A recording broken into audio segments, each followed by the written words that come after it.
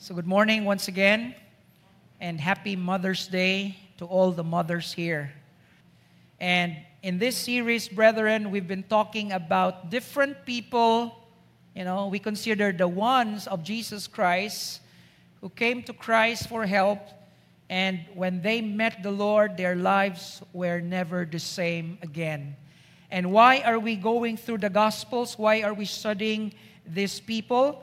Because we believe, brethren, that these people represents our ones. All right? They symbolize, they give us a picture that out there's a desperate woman, there is a demon-possessed man, there is a dying boy, there is a child who is in need. There's a father who is crying, and there's a mother who is in a crisis. And today, our lesson is about a mother. A mother who has been commended by our Lord Jesus Christ to have great faith. So the title of our message today, A Mega Faith Mother. A mega faith. Do you have a mega faith? What does it take for a person to be commended by our Lord to have mega faith? Mega, that's the word used by our Lord Jesus Christ. In the whole gospel narratives, there are only two people that Jesus Christ commended as having a mega faith. All right? Only two people. Not one of these disciples, not even Mary, the mother of Christ, but two Gentile people, a mother and a father. So probably we will take up the father on Father's Day. So today we have this Gentile mother who came to Christ, and Christ commended her, telling her, "You have great faith." That word "great" there comes from the Greek word megas, mega. It means huge, great, big. So why do you think Jesus Christ commended this mother? Our main idea for this message is this: God opposes the proud but gives grace to the humble. From James 4:6. God opposes the proud but gives grace to the humble. And that would give us an idea why this mother was commended by our Lord to have mega faith. Because her faith was humble, and yet it was honoring, it was hoping, and it was hanging on. So we are going to study that faith of this mother that Christ gave her that commendation, having a mega faith. Now let's study the context as we are going to go into this story. So when did this happen? Why did this happen? Look at verse 21. Leaving that place, Jesus withdrew to the region of Tyre and Sidon. Leaving that place. What place are we talking here? We're talking here, of course, of Capernaum. Remember, Jesus Christ's ministry is around Galilee, and he would bounce back and forth, Capernaum. He would cross the other side of the lake and then go back, and then he will go to the other regions. But the center of Christ's ministry, for 3 years is really in Capernaum. That's where he lives temporarily with Peter, right? And he left that place, according to Mark, in Mark's account, Mark's parallel passage. Jesus left that place and went to the vicinity of Tyre. He entered a house and did not want anyone to know it, yet he could not keep his presence secret. Now, this tells us that Jesus Christ is moving out from Capernaum because there was already a growing, building pressure towards Christ. He is becoming so popular, and so more people are coming. And then, of course, his popularity also attracted the attention of what? The enemies, the Pharisees, the scribes, the teachers of the law. And so there is a growing pressure for Jesus that there was already tension between the disciples and Christ and the religious leaders.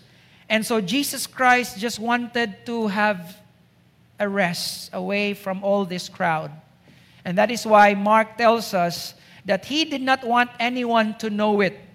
So this particular day, he is outside, Israelite territory. So he went to Tyre. Tyre, by the way, and Sidon is present-day Lebanon.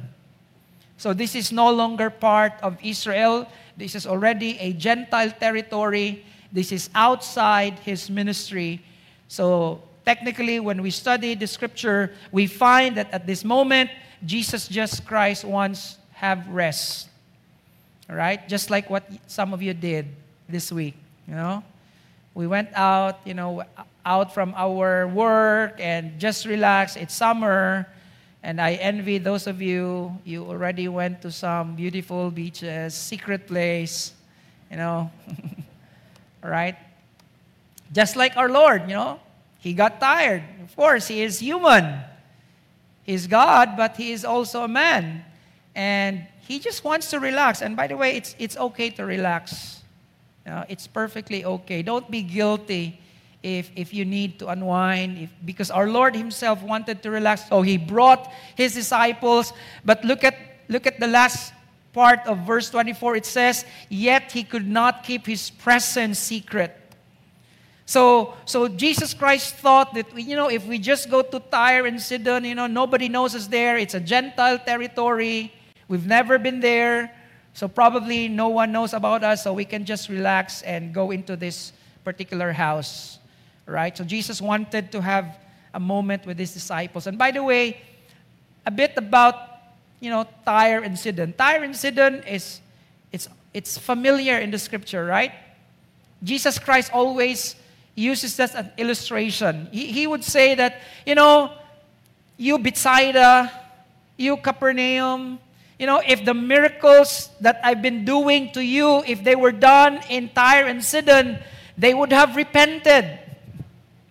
So Tyre and Sidon for the Jews is a place of what? Of extreme paganism. All right? So there is an extreme paganism in this area. This is the area where Queen Jezebel, remember, started Baal worship. So this is a cursed place. All right? This is the center of Baalism during the time of, Elijah. All right? And so we are talking here of a Gentile territory. We are talking here of a place where Flavius, the first century Jewish historian, made the remark that Tyre represented the most bitter enemy the Jews had at that time. And that 2,000 years ago, and even up to this moment, there's always tension between Lebanon and Israel. So, Tyre and Sidon, this is present-day Lebanon. And so Jesus Christ entered this territory, supposedly wanting to have rest. And so His plan was to have private moment with His disciples, but an uninvited guest came. Okay, look at verse 22. A Canaanite woman from that vicinity came to Him, crying out, "Lord, Son of David, have mercy on me.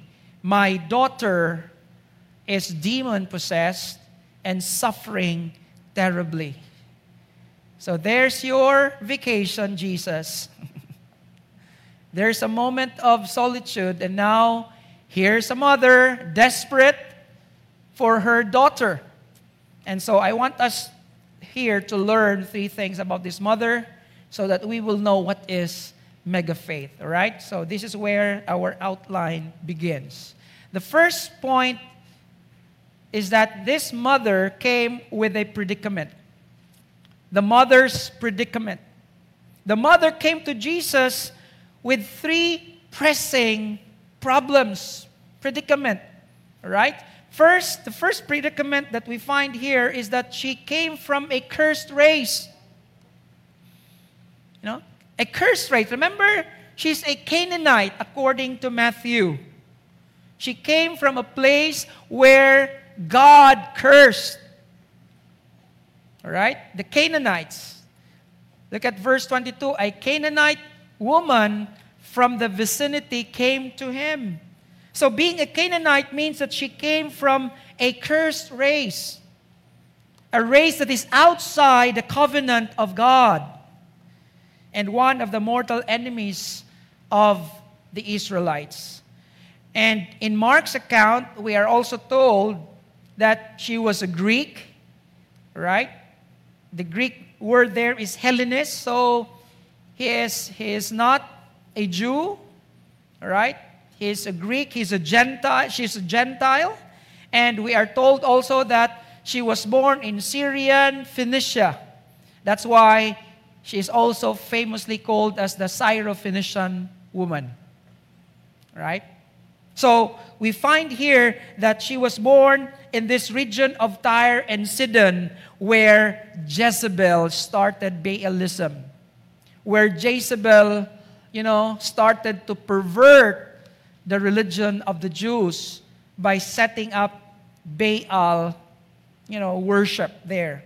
So, we're talking here of, a cursed place.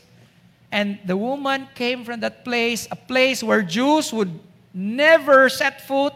Jews would never dare touch them because for the Jews, if they touch a Canaanite person, that would make them unclean.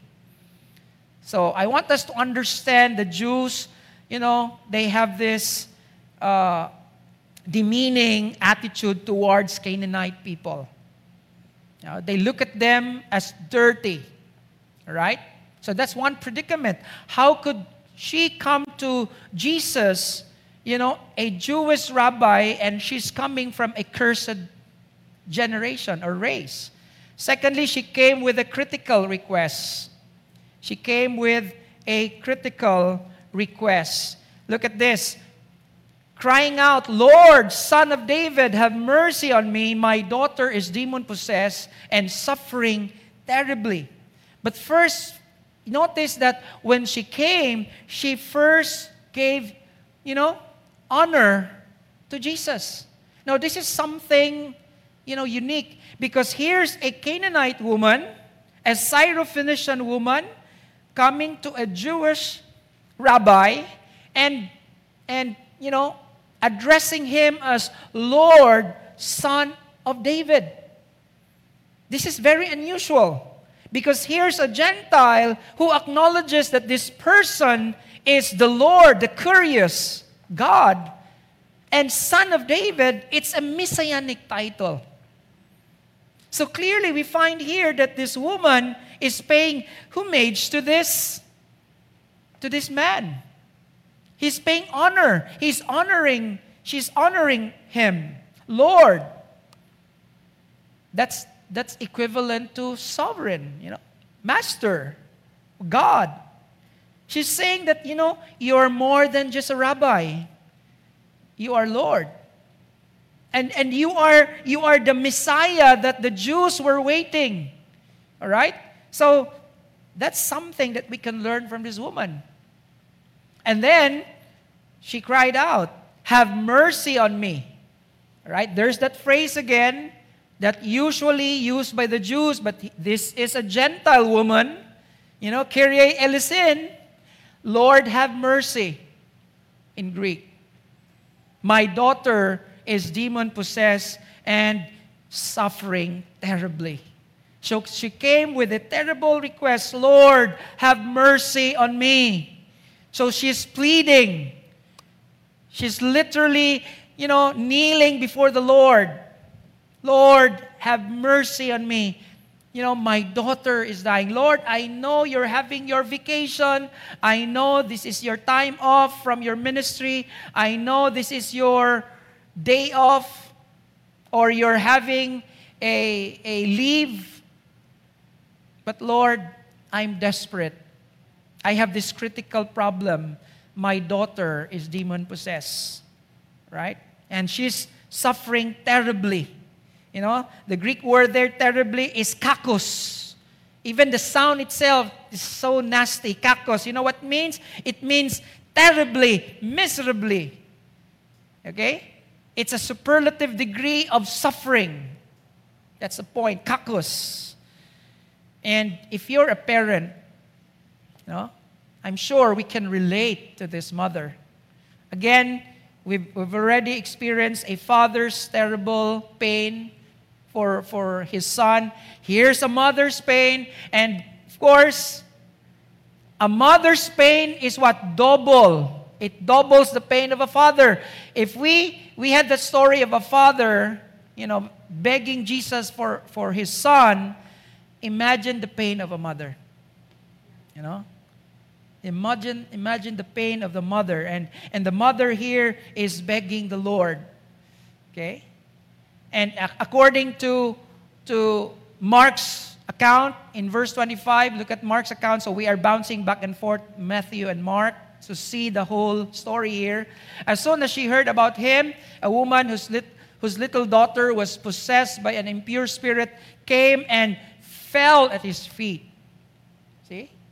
Notice here the desperation of this woman. She fell at his feet. She's really crying out, Lord, I need you. But here's the third predicament of this woman. She came to a cold response. Okay? It's one thing to be so desperate about your situation, but when you come to the person whom you think can help, then that person is giving you a cold response, that's terrible. All right? Notice what happened in verse 23. Jesus did not answer a word. What happened to the compassionate Lord? All right? What's happening here? All right? Jesus Christ is not saying anything. It's like he's just cold, Dedma. Kung sa ato pang term. And more than that, look at what his disciples came to him and urged him, send her away, for she keeps crying out after us. Right? Well, did Jesus Christ care? We even have a hymn. Does Jesus care? All right. Thank you, choir. Yes, that's Jesus' care. But where is the care of our Lord here? See? It's like the disciples were so indifferent and apathetic. Lord, send her away. Lord, this is our vacation. And you know what? Sometimes we do that. I mean, I don't know with you, but sometimes you do that. Like maybe those professionals, like if you're a doctor and you're on a vacation and, somebody is asking for help, I think sometimes you feel, I'm sorry, I'm having a vacation with my family. Sorry. Can I refer you to another doctor? It's like Jesus saying, no, nada. I mean, nothing. There was no answer. And friends, sometimes it's possible that, that these disciples were just, so overwhelmed with work and ministry that at times they become callous. You know what I mean? Sometimes we're just so tired, and you know what? We have done so many miracles already. Can we have a day off? See? That's what happens here.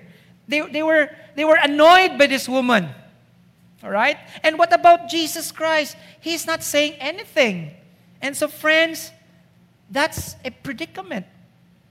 It's like probably this woman heard about Christ, and now that Christ has entered their vicinity, and so she's so anxious to see him, and now Christ is there before him, the very person that could bring healing to her daughter, and not a word. But beloved, despite this seemingly cold response of Jesus and the disciples, this mother wasn't willing to give up. Wasn't willing to give up. He cannot receive a no for an answer. All right? And so what happened? Then we see the next part, the mother's persistence. All right? So that was the first, I'm sure Jesus Christ was testing this woman. I don't think that Jesus Christ, there's a point in Jesus Christ's life that He doesn't care. He always cares because He's our Lord. But what is He doing here? Not a word. But you know what? That never stopped the woman from persisting. All right? Okay, first, she had to overcome rejection. So there was rejection there. You know, what Jesus was doing, not a word, being silent treatment, that was rejection. What the disciples did, send her away because she's annoying, that's rejection. But you know what the Bible says? It says here, for she keeps crying out after us. You know that word crying out? The Greek word is krazu.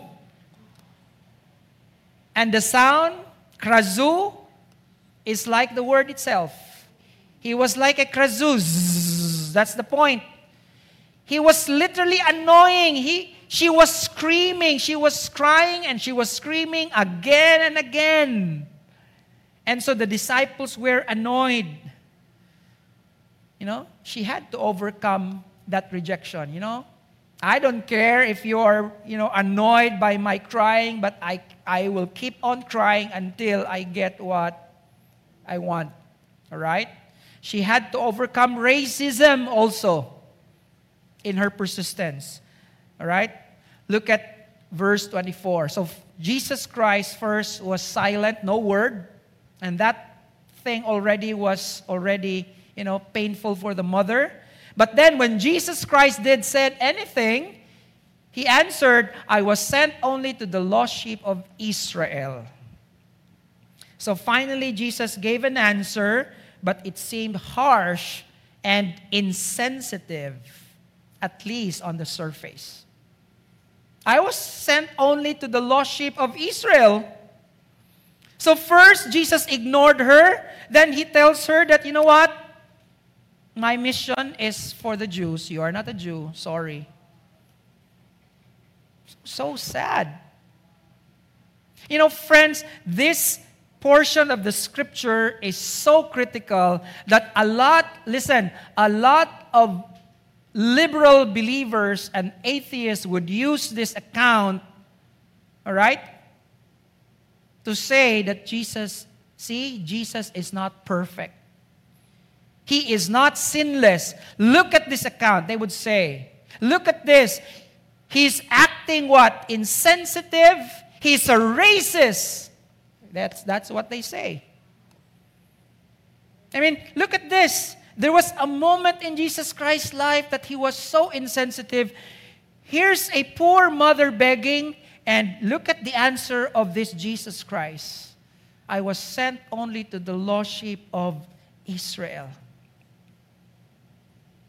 That was some sort of racism, right? I'm not for you. You're a Canaanite. I'm for the Jews. Sorry. And you know what? Even with that obstacle, the woman persisted. Notice the next thing. Verse 25. The woman came and knelt before Him. Lord, help me, she said. She's so desperate about her daughter's situation that she's willing to overcome rejection, the cold treatment, the sending away. And now she's willing to receive racistic statements like, I'm only for the Jew. She won't stop. She won't surrender. She's persistent. All right? Let's try to see if Jesus Christ is going to give a third blow. She had to overcome religion. All right? So if rejection doesn't stop her, if racism doesn't stop her, maybe religion. Look at verse 26. He replied, it is not right to take the children's bread and toss it to the dogs. Oh boy. So harsh. And here the liberals are saying, oh no, this is it. Definitely Jesus Christ has already crossed the limit. So He is not just telling that, you're a Canaanite and you don't deserve my attention. Now He's calling her a dog. I mean, is this part of the gospel? See? It's not right to take children's bread and toss it to the dogs. Friends, clearly this is a parable. This is a very short parable of Jesus Christ. And even the woman understood the meaning of this parable. The children here, of course, refers to the children of Israel. The bread here, of course, bread is always what? A symbol of God's blessing, the gospel. And dogs refers to the Gentiles. This is very easy. You know, why? Because, again, you're talking here of the animosity between this region and the Jews for so many years. This traces back during the time of King Ahab. See? They are worst enemies. And even up to today. All right? And so, it was a common word that the Jews would use to demean Gentiles. They call them dogs. And by the way, I'm a dog lover myself. All right? Dogs in the Bible are not the cute little dogs, the fluffy dogs that we love. Dogs, in its derogatory use, means what? A wild scavenger. All right? They are wild, they are scavengers, they go around, they're dirty, they eat garbage and even decaying corpses of other animals. So to say that a man, you're a dog, it's the worst kind of insult that a person could say to another person at that time. All right? So what's happening here? What's happening here? Dogs. All right? Even Jesus Christ used that illustration in Matthew 7:6. Remember? Jesus said, "Do not give dogs what is sacred. Do not throw your pearls to the pigs." You see? That's the point. You don't give the things that are sacred to pigs. They don't understand it. They don't give that to dogs. So friends, what are we talking here? Now, before we misjudge Jesus Christ and before, we misquote and misunderstand Him, all right? Let us try to understand the meaning of the dogs here. Again, in Revelations 22:15, outside are dogs. What are these dogs? Those who practice magic arts, sexually immoral, the murderers, the idolaters, everyone who loves and practices falsehood. They are called dogs. Now, question, is that the word that Jesus Christ used about this woman? See, that's the problem because in our English, it's just dog. But in the Greek, they have two words for dogs. All right, the first one, dog, kion, that's the wild dog. That's the word used in the verses I just used. All right, dirty wild dogs. That's what the Jews would use to call Gentiles. You are dogs. Remember, Paul even called they are dogs. They are flesh mutilators. False teachers are dogs. But that's not the word Jesus Christ used about this woman. Okay? There is another word that Jews would use, and this is the word kainarion. Oh, this is what I love. Little house puppies. All right? Little house puppies. That's the word Jesus Christ used here. Right? And He is giving us a very common picture that in a common Jewish house, there are families, they eat, and there are little puppies waiting for the food that fall from the table. That's what Jesus Christ is saying. But you know what? Even so, even if Jesus is talking here about little puppies, still, she's telling that, it's like the woman was, am I a little puppy to you? Even if it's a cute word, it's still derogatory. Has anyone called you a little puppy? Will you not be insulted?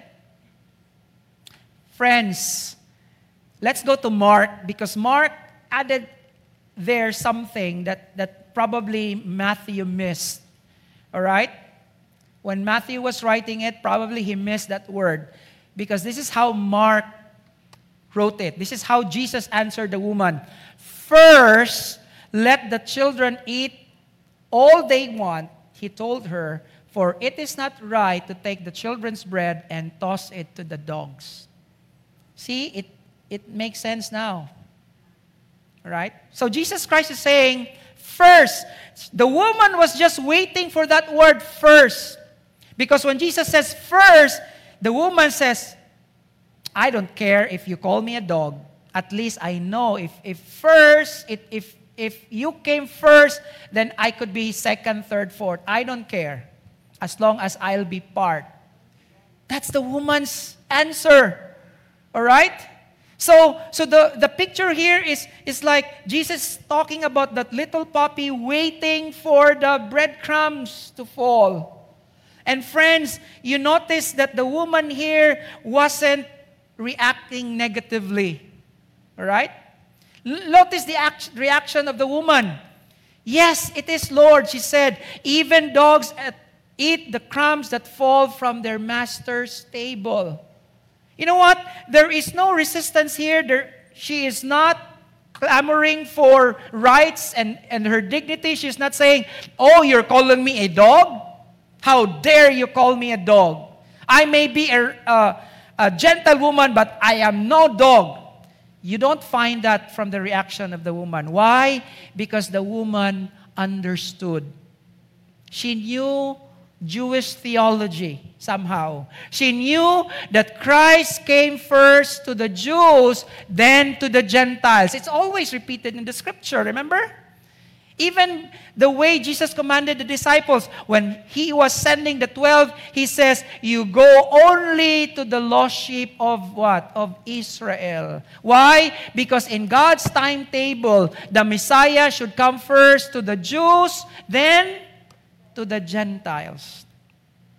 So Jesus Christ was simply telling the woman here, before we misunderstand him, he was telling the woman, you know what? I'm here for the world, but God has a timetable. The Jews first, then the Gentiles. And the woman got that. That's why the woman says, yes, Lord. But even dogs eat at the crumbs that fall from their master's table. And friends, that got the attention of our Lord. Jesus was so shocked when this woman, said that. Why? Because Jesus thought that with that statement, that would somehow discourage the woman. Again, the point is to test the woman's faith. But the woman persisted. Her response was, yes, Lord, I understand. No, I have no prior claim to your mercy. I am just a Gentile. I am just coming from a cursed generation. I understand that. I don't claim to be part of the children. But surely, Lord, surely from your great blessing, from your bounty, there are crumbs available for us. That's what she's saying. We are dogs who wait for the crumbs, but one crumb is all that I'm asking for, Lord. She wasn't asking for everything. She was just asking for the crumbs. And for that, Jesus Christ praised her. Jesus Christ praised her. Do you see the heart of this mother? The mother wasn't fighting for her rights, for her dignity. No.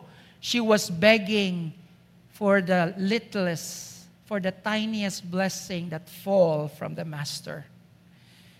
And that made Jesus Christ this statement. Jesus recognized her faith, brethren. Jesus Christ recognized her faith. Look at what Jesus said. Then Jesus said to her, "Woman, you have great faith." Woman, you have great faith. Because this woman wasn't fighting for something that doesn't belong to her. She was willing. She was only asking for what? For a puppy's portion. Not the whole feast. And that, moved the heart of our Lord, that Jesus Christ said to her, "Woman, you have a mega faith." I've never seen such faith from all the Jewish people that I met.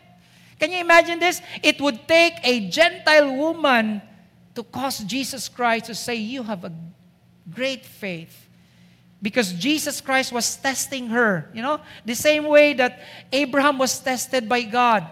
These kinds of ways are not uncommon.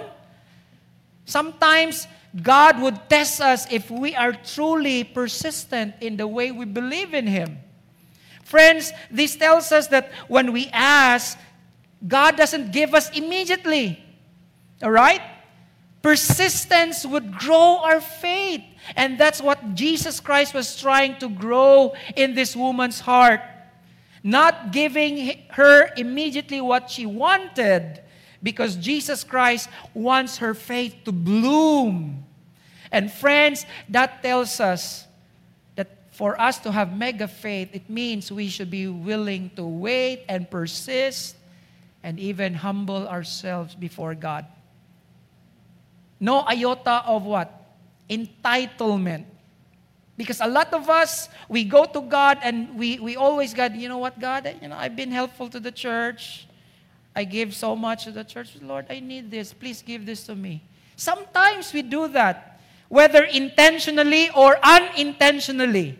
Sometimes we come to God with some of our rights and what?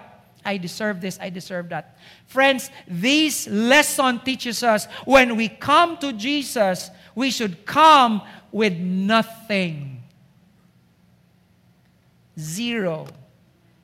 Humbling ourselves. Even to the point of telling the Lord, Lord, I am just a poor puppy before you.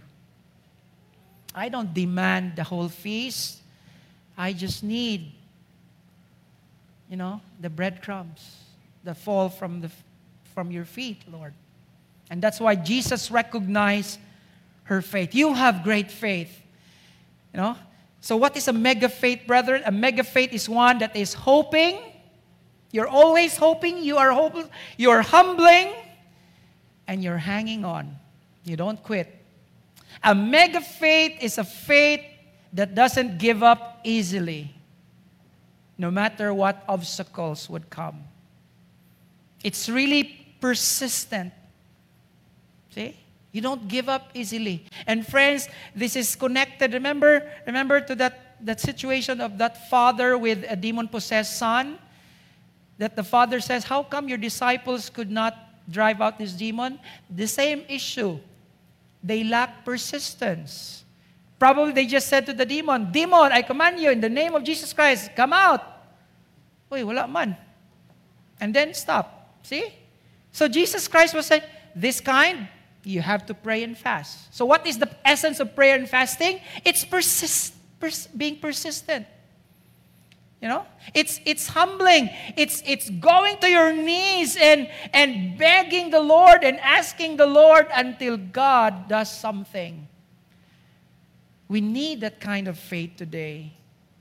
Because today we are in a generation, we want everything to be instant, Even God, when we ask God, we want God to do something that is instant. Friends, God wants to develop our faith. That's why God wants us to wait.